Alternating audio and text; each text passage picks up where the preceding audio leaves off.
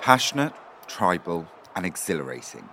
Football is the global game, at its best a unifier, a common denominator transcending language and borders. A nod to your shirt or a simple question, who do you support, could be the start of a friendship. At its worst, the colour of your kit can cause an aggression rather than a connection. While the modern game has become a money magnet and an elite profession, football is also known as the beautiful game. It has had as much an impact on high fashion as any of the subcultures and style movements we've covered in this series. And although the style around football has changed over the years, each iteration has been highly influential. After all, football is the people's game.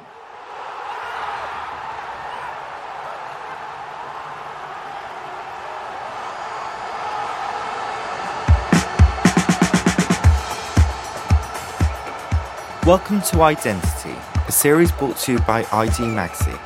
Join me, Osman Ahmed, ID's Fashion Features Director, as I explore the enduring legacy of some of the last 4 decades' most influential subcultures. I can't actually remember how I got into football. It felt happy, it felt euphoric, it felt exciting. And there's obviously something in this if everyone's very emotional. You got to see it not just as football culture, but as working class culture. Dress where you want to be, not where you are. Handsome blonde footballer meets pop star, turns into a marketing dream. That world is open to fashion brands now. They're like the new supermodels in a way. Maybe we should leave it there because I've just compared footballers to supermodels.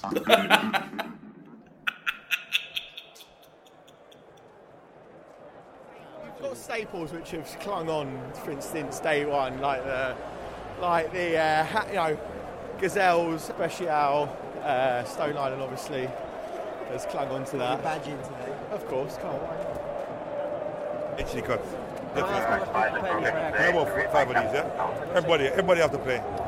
To be honest, a lot of clients are asking for the Jude Bellingham, man. A lot of people like a little bit of taper fade and all that kind of stuff. So the Jude Bellingham is a popular one that's trending at the moment. Who's got the best fade? I'm thinking Aubameyang's got a nice fade. Most definitely, man. Aubameyang's got it on lockdown. Is football style different in the last 5 years? Is it bigger than ever?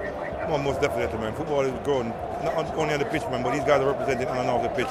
You see, fashion is a big part of the branding at the moment, and the branding is important, so yeah. Who's got the best hair in football? Philly Foden. Talk to me through the Foden. Is it just that everyone can have it? Yeah, blonde. If England won the Euros, then we'd have everybody walking around with a blonde. So England didn't win the Euros, so... I was doing that in 96. Yeah?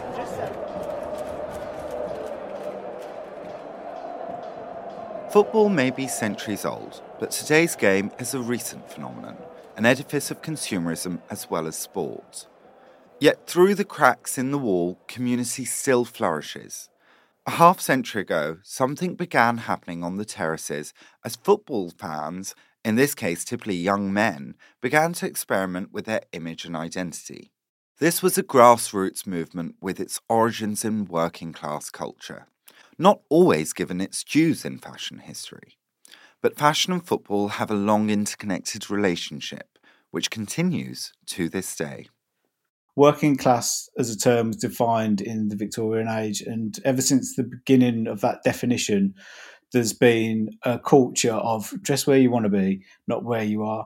Ollie Evans runs the online vintage store Too Hot Limited, selling British and European sportswear brands long associated with football culture. I always think that the birth and the genesis of British post-war, the start of this continuum of British dressing starts at mod, where you take in European, Mediterranean flavours and suits and bringing that over to the UK and wearing them in a distinctly British fashion of melding, and then you got Black American music coming in, and it's creating this thing that's uniquely British. It's not something that America could have created or Europe on its own could have created. From that point on, you've got it developing in through suede heads, skins, and then casual. And casual represents the point where it becomes not only just a music, youth culture related and fashion thing, you've got the intertwining of football into the mix as well. And I think the very origins of that, you look in sort of late 70s, 77, post-punk is often credited to Liverpool and the Scallies there. And Liverpool being the first real club from the UK that was playing in Europe, and the fans travelling to go and see the club. And with that, they started bringing back the labels that they were seeing on the continent.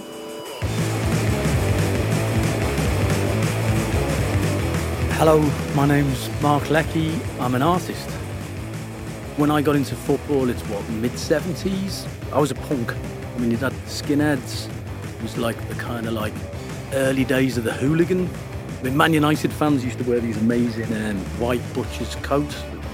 They just graffiti the coat. It was a very strong look, you know, so you're really struck by them. I mean, like visually, yeah, you couldn't help but kind of get drawn towards them, you know what I mean? It's not conflict, but it's like these two elements within my upbringing. One is to be drawn towards football and that culture, and the other is to be drawn towards art. But there is a connecting bridge, there is, you know, which is like a very strong aesthetic within that kind of football culture, within that football fandom. I grew up in a town called Ellesmere Port, just over the water from Liverpool. You know, you either follow Liverpool or Everton. My family was split, they still are. My dad followed Tranmere and Everton, so I followed in his footsteps. I mean, the choices were either be into football or be pushed to the outskirts. I'm struck by something that you said before, which is that there is this bridge between arts and football. I think for a lot of people, football came with a whole culture. Can you tell us a bit about, for people that don't know, what that was and how that happened for you, and when you realised the penny dropped? And you got to see it as not just as football culture, but as working class culture. And working class culture being progressive and being forward thinking, you know, which it still is, I would say. There's a need or a kind of a willingness to kind of experiment with what's new, how you can kind of incorporate that and kind of make that into a kind of an aesthetic that isn't mainstream or middle class. Progressive, 1980s? You might have been as surprised as me to hear that Mark used the word when talking about the decade, largely because football fans had a bad rep back then, one associated with violence and a slew of governmental crackdowns on football fans. This bad behaviour crossed over to the stylistically driven casual culture too, as Ollie Evans describes. At the time, it was a lot of thieving. There was a lot of people stealing the stuff. There was a lot of people going over there and realising these shops were selling these exotic items and bringing them back. And with the rail networks, pre-cheap package flights, it was all going on trains and bringing it back to the UK that way. Yet, as Mark Leckie recalled, it wasn't just about violence. There was a resistant edge to this behaviour. It was very powerful. I remember coming down to London. I mean, basically on the rob, go into like Aquascutum or Burberry and try and, you know, filch your scarf or whatever. I always remember just the shock as this bunch of, like you say, northern working class kids gate crashed into their kind of like respected emporium. Do you know what I mean? I guess there's an element of punk in that, isn't there? I mean, it's an interesting time because it's 1979, the beginning of Thatcher's reign. So there's a kind of conflict in that casual movement, I think, which was between, I don't want to use the word proud, that's got wrong connotations, but, you know, identifying very strongly with a kind of working class environment. At the best of it, it was, I don't like the word subvert either, but there was a kind of there was an intelligence. Yeah, exactly. It's if we go out together to watch a football match, I'm wearing one thing one week, you're wearing it the next week. I don't want to be wearing it the same as you. I want to get the next best thing. I want to get something else that's big and popular. I guess the first sort of brands that were coming back, obviously Adidas was a big one. And then you got the early sportswear labels like Fila and the Fila BJ stuff, a lot of early tennis wear, Cerruti, Ticini, LS, all of those early sportswear labels that weren't being sold in the UK. But then you got things, British outerwear and British labels coming in, like Armani, and then you've got people start adopting Deerstalker hats and Aquascutum and different labels for different teams. Sort of anecdotally, Gary Aston was telling me about the Blackburn fans would be going over to Switzerland and bringing back iceberg jumpers, which no other team had. So there'd be all these Blackburn fans with cartoon graphics all over their knitwear in their end, and they'd do like something out of a comic book because there was so much going on. So there was that sort of, oh, we've got this, well, they've got what, and that one-upmanship grew all around the country of everyone trying to outdo each other when they came to meet up at different matches. Yet in the 80s, the culture around football was tainted by one word: hooligan. After the Heysel Stadium disaster in 1985, where Liverpool and Juventus fans were caught in a deadly crush, English clubs were banned from European games. The beautiful game was turning ugly. Mark Leckie describes a sense of decline in that era as he fell out of love with football.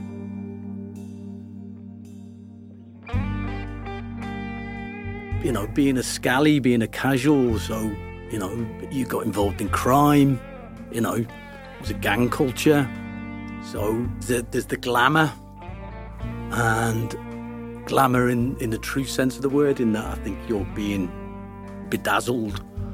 But underneath that, there's a darkness, there's something very aggressive, rapacious. But I did love to go to the game, I loved to go to the match. Everton following years sort of peaked around 85, basically when Everton were at their best. They won the league, and also they were in the European Cup winners final. So we went to Rotterdam, and then we came back for the FA Cup final where Everton got beat by Man United. And that was kind of the last I really went. It started to kind of like really reify into something that's just about football and violence, and all the other elements that made it kind of more progressive I kind of dismissed. There's a side of it, a kind of ugly side of it that comes in. I didn't care for.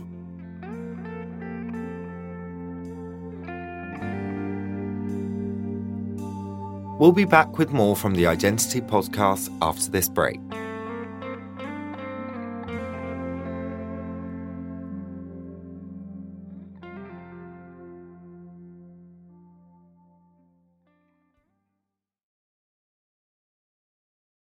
After its decline in the 80s, football needed a reboot.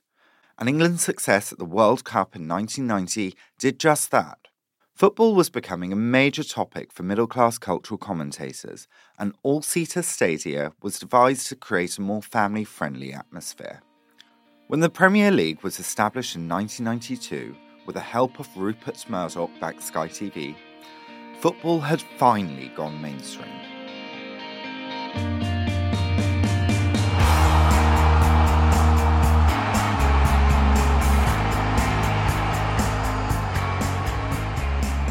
Yeah, I think Sky Sports opened it up to everyone. They made it accessible, I guess. It was almost thrown in your face. And they made it feel really pop-like as well. They had, I think it was like Simple Minds that did the music for the launch of it. It was just, it felt happy, it felt euphoric, it felt exciting, and all those things that life should be, I guess. Elgar Johnson is a stylist and editor of sports and culture mag Circle 08. As he describes, in this new glossy era for football, it wasn't long before celebrities, writers, and even politicians were openly professing their love for the game. The 90s also saw a huge shift in how young men were represented in the media. That whole lad culture moment in the 90s was massively important, I think, for football and style, because that's when it started to go very mainstream. You had people that weren't part of football that wanted to be part of football because it was like being part of a band, Oasis and all those lot who just wore Man City t-shirts. And there was like magazines who were really not important at the time, were like Loaded, FHM and those magazines who were so dominant. And when growing up as a kid, they kind of ticked every single box. They had loads of football in there. They had lots of silly things, but they had brilliant writers at the same time. That whole moment for me just felt like it was an explosion of fun. People were just running riot. There was new government coming in. the new Prime Minister was pretending to like football and play the guitar, and it was really weird. Also at that time, I guess it's kind of like the word metrosexual was inducted into the dictionary, and part of it was to do with kind of David Beckham. I remember once reading something really interesting about it. It was like with those magazines, it was like the rise of all these products that were kind of aimed at men, not just products, but kind of fashion, trainers, like the idea that it didn't have to be so laddish, that it could be a bit more grown up, that it could be like men who cared about their hair or grooming products, these things. And that, I don't know, like David Beckham and I guess footballers kind of became these new figureheads for that kind of cultural shift as well. 100%. Talk me through the Beckham effect. It's like handsome, blonde, good footballer meets famous pop star, marries, and then turns into a marketing dream. Again, it's a myth that footballers will actually have style. I don't think there's that many that ever dressed that well. And then Beckham came about. I do think that he obviously he's his own person. I'm sure that he had his own input. There was a lot of really brilliant people around him at that time, I think, that were looking to create this superstar. And the haircuts, that Mohican or Mohawk or whatever it was. Even I had one. I don't know what I was thinking. But I had friends before when we used to go out in Peterborough. One of them wouldn't even go out because his hair wouldn't stick up right. While the terraces had long been a place for niche subcultural looks, the same couldn't necessarily be said for the players on the pitch. After all, George Best aside, they were usually only seen at the weekend, covered in mud and often sporting a dodgy barnet. But Sky TV's wall-to-wall coverage ushered in the era of a football superstar. There was, of course, the tabloid fodder. Beckham had his sarong, while Liverpool had the Spice Boys mocked for shampoo adverts and white Gucci FA Cup final suits. But there was a link between the pitch and the catwalk that hadn't been so overt in the casuals era, when the fans had made up their own rules. Felicia Pennant is the founder of Season Zine, which charts where fashion and football meet. Her interest in the topic was piqued while researching her thesis at university. When it came to doing my thesis, I found The Fashion of Football, which is a book by Paolo Hewitt and Mark Baxter. And my eyes lit up. I was like, oh my God, there's a book that kind of chart a timeline of style on and off the pitch. So where it really kind of explodes is in the 60s. So they had the abolition of the maximum wage. So it meant that, footballers can earn, what they're earning now. And then you had George Best, who had like a boutique in Manchester with Mike Summerby, and how he would work there and they would sell clothes and people would go there and it was a hangout. But also in their way, they were influencing what people were wearing because they obviously wanted to wear what George Best was selling. And then going on from there, when it comes to like my thesis, I actually took a more kind of fashion magazine route. So my thesis was called From Beckham to Balotelli, Suits, Shoots and Metrosexuality. So I was looking at how footballers are portrayed in fashion magazines. So it was Beckham, it was Cristiano Ronaldo when he was in American Vogue, Didier Drogba in a Lomo Vogue there, and then Mario Balotelli in Lomo Vogue as well. So just looking at that portrayal, and then it came up with like concepts of masculinity and the fact that the metrosexual and this kind of homoerotic undertone that kind of underpinned definitely a lot of what David Beckham did around kind of the late 90s, early noughties, and footballers, being cast as modern gladiators in underwear ads, and whose gaze is looking at them, and what are these ads saying? As football players were being dressed up in suits and luxury monograms, there was clearly a newfound sense of maturity to the game. Football was putting on its Sunday best to step into a new millennium. Suddenly, football players were more than just sportsmen in uniform kits. They were personalities with a whole new audience. For me, it was Euro 2004. I got really hooked on this underdog story between Greece and Portugal in the final. So everyone thought that Portugal was going to win. It was Figo's swan song, and then out of nowhere Greece won and everyone was shell-shocked, and I was like, why is this so emotional? So I never kind of had any connection with football. I was just bored that summer and it was on the TV. Afterwards, I just remember there was a very young Cristiano Ronaldo just like crying. And I was like, why is he crying? And then I was like, okay, there's obviously something in this if everyone's very emotional about this. It was this humanising of players, as well as the sexualisation of their athletic bodies, that propelled football and its superstars to a place it had never been to before. Gossip columns and fashion pages. Dolce & Gabbana just did like a tribute Beckham collection 20 years later or so. And it's really interesting because he was just that constant face. He wasn't afraid to take risks. Hair, tattoos, just this kind of imagery that had a homoerotic undertone, like those arena shoots, and he's like covered in baby oil and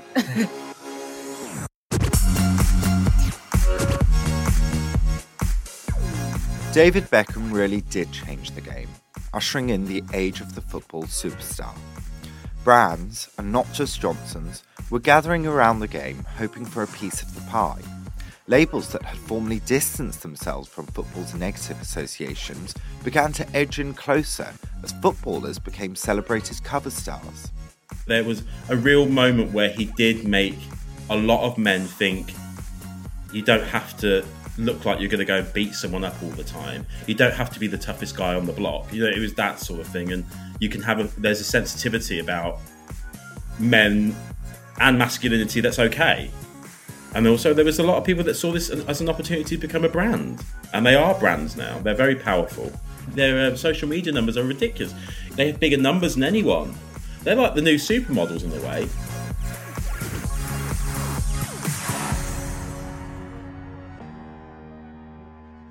But where did this leave the casuals?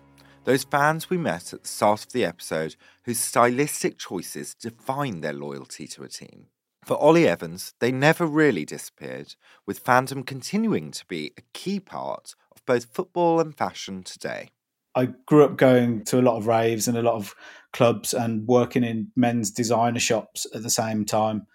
My first sort of experience with uniform dressing of casual culture was from seeing the Zulu Birmingham City fans rushing the door, Metalheads nights, just like a sea of Burberry caps just running in and rushing the door. I was like, what the fuck is that?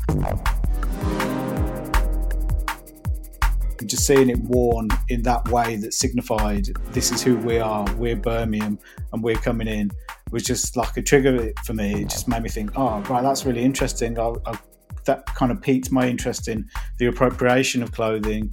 And did the Beckham era and football's kind of mainstream appeal affect or dilute the culture? Yeah, Beckham's an interesting one. I've always been into clothes. I always thought I was so underground and discovering things that no one else had, and then all of a sudden you've got David Beckham wearing Maharishi and things like that, and you're like, oh, for fuck's sake, what's Beckham wearing it? Now everyone's going to know about it. And so I just hated David Beckham in his peak day because he kept finding all these brands and bringing them to a wider audience. But I think the style and the labels will fluctuate and go in and out of style, but the ideology of dressing for football has never gone away. I think so. When I started buying and selling old Stone Island stuff and CP stuff, people were like, oh, what's that? Oh, that's out of fashion. Oh, that's all a bit dodgy. Oh, that's got a bad reputation. And a lot of people going to football had moved away from those brands or were wearing it without the badges on it. And even Stone Island were making button loops inside of the jacket, so you didn't have to wear the badge inside because it got a bad rep. But there was lots of other brands. The style might have changed, but the ideology didn't. So if you look at that period, you've got a lot more kind of pared down stuff happening. You've got Oi Polloi in Manchester defining the look of people wearing folk and APC and these sort of more pared down brands. Things come and go, but the style and the culture won't go away. Casual culture, with its love of European sportswear, laid down the blueprint for fashion's inevitable embrace of athletic gear into high fashion. From the terraces to the dance floors, football pitches to fashion shows. you got this point at the end of the 80s where rave culture happens, and you got this intermingling of the football fans with greater, wider culture. It broke down the boundaries of people's accepting of each other, not just football fans, but everybody, colours, creeds, everything. And from that point onwards, you've got this intermingling of ideas in this space of feeding in and out of each other. And you've got, by grime, dubstep, you've got, it's getting more into sportswear, but you've still got the designer labels there. So you've got images of grime in the early 2000s wearing Prada hats, Stone Island badges, all of that. And I don't think that would have come in unless those football fans had not been in those raves in the early days. It's like that intermingling of ideas, and now you've got to a point where it's so well established that root point has worked its way through, and now you've got all culture influencing everything. So the internet's blowing everything wide open. Yet for a long time there have been holes in this story. Felicia Pennant feels there have been significant gaps in the narrative since she first fell in love with the game. My only problem always was that there was no women, and I'm a woman, and then I looked around and there were no people of colour, and I'm a black woman, so then that was always my thing, that why is that? And then fast forward to around 2016, and that's when I was like that's when the first issue of Season Scene came out. From 1921 until the early 70s, women were banned from playing football on official FA grounds. This placed women's football and its popularity years behind its male counterpart. But Felicia's seen exciting changes in the last decade. I think it's a question I think I've answered myself in the last kind of over 6 years that I've been doing Season Scene, and just also seeing the women's game explode. Like, that's when I really learned about that history, because it was hidden before then. I didn't know that there was a 50-year ban. Even looking at, the Lionesses just won the Euros, which was amazing, but there were no black women of that team, or women that have two black parents in that team, women who looked like me in that team, and that's for various reasons. So I'd say, answering that question, I mean, it's not answered, but I would say that in the last over 6 years, as more of this history is being uncovered, more people are interested in it, more women are visible. I mean, that was a big thing of when I start Season. Like, Season's mission is to counter the fact that modern football culture is male, pale, and sometimes stale. But, the male part and the pale part is still the case. But you can see tangible change, like not just on the pitch, you can see more people of colour. It's slow, but off the pitch, when you look at broadcasters, when you look at journalists trying to break through. But I mean, it's always that thing of like, a lot of us are independent and kind of doing things of our own steam first. And now, almost 7 years later, it does feel like, people are trying to create these pathways. But I also would say, the reignition of the Black Lives Matter movements definitely helped shift that a little bit quicker. England's win at the most recent Euros in 2022 clearly changed the perceptions about women in football, at least in Britain. Elgar Johnson explains why. Absolutely. I think it's been bubbling under, and it just needed that. It needed some focus. That's what it needed. It needed some of the biggest sports brands to focus in on these talented athletes who train just like the men's football teams train. They play as hard as the men's teams, and now they're, actually with their record now, they're actually better because they won something. So, it's it's actually gone full circle completely. So far, women's fashion hasn't really been a part of football culture as we know it. But things are changing, with designers like Martine Rose and Grace Wells Bonner exploring the long history of football design within their work. Again, when you think of the history of football and fashion in football, it is very trained on the men's players and the men's game. And obviously, if you think of the casuals, I'm always like, there must have been female casuals, but I haven't found any yet. I'm looking for them. And then when you think about it now, what I get really excited about is, Martine Rose and like what she's been doing with subcultural style and, all the football references that she has in her collections. That's what I get excited about. And also the fact that she's a woman, and also that she is also passionate about like making women more visible in this space, because I think, what Martin Rose has done, what Grace Wales-Bonner's done with Adidas as well. Like I have the jersey that when I walk into an office, there's about a couple of us that have that jersey, and I love it. And then if you don't wear the jersey, what's exciting at the moment is there's some really brilliant designers who are, like I mentioned Martine Rose, but someone like Sophie Hurd, who's kind of putting their own spin and deconstructing, and Hattie Crothoner, who's made really brilliant football corsets. There are people that are doing really interesting things with using the jersey as like the foundation, and then it's just whether it's for your team and whether you want to incorporate that in.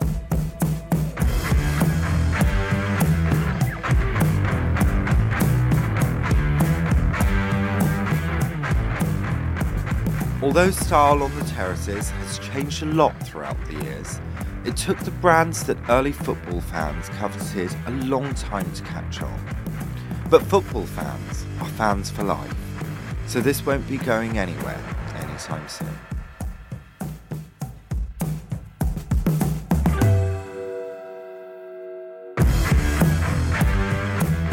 I mean, what always amazes me about the casual thing is there's like this extraordinary kind of intelligence within it. I mean, there was like Top Boys or whatever. There were some cool kids, and they'd be the ones who were kind of leading it. But everyone kind of understood it, or understood the kind of the engagement. You know what I mean? And I always found that very exciting. Football is forever, yeah, absolutely, yeah. That's what I'm saying. With that, their influence won't stop, but there'll be something else that fashion will attach itself to, because that's how it moves, and I'm glad it moves like that. Sports stars are influencers, so it's interesting to see footballers become these icons, and then you see, from Green Soccer Journal to Season to obviously what Elga's doing with Circa 08. But I also think they're much more healthier and empowering influencers. It's about, what you can do for your body, and it's something that feels very relatable and accessible sometimes more than, a singer or an actress. For me, it was the appropriation. It's taking stuff that isn't meant for the purpose and creating a new purpose, a new context with it, doing something that you're not meant to do because you can. So what's to stop you? There isn't anything to stop you.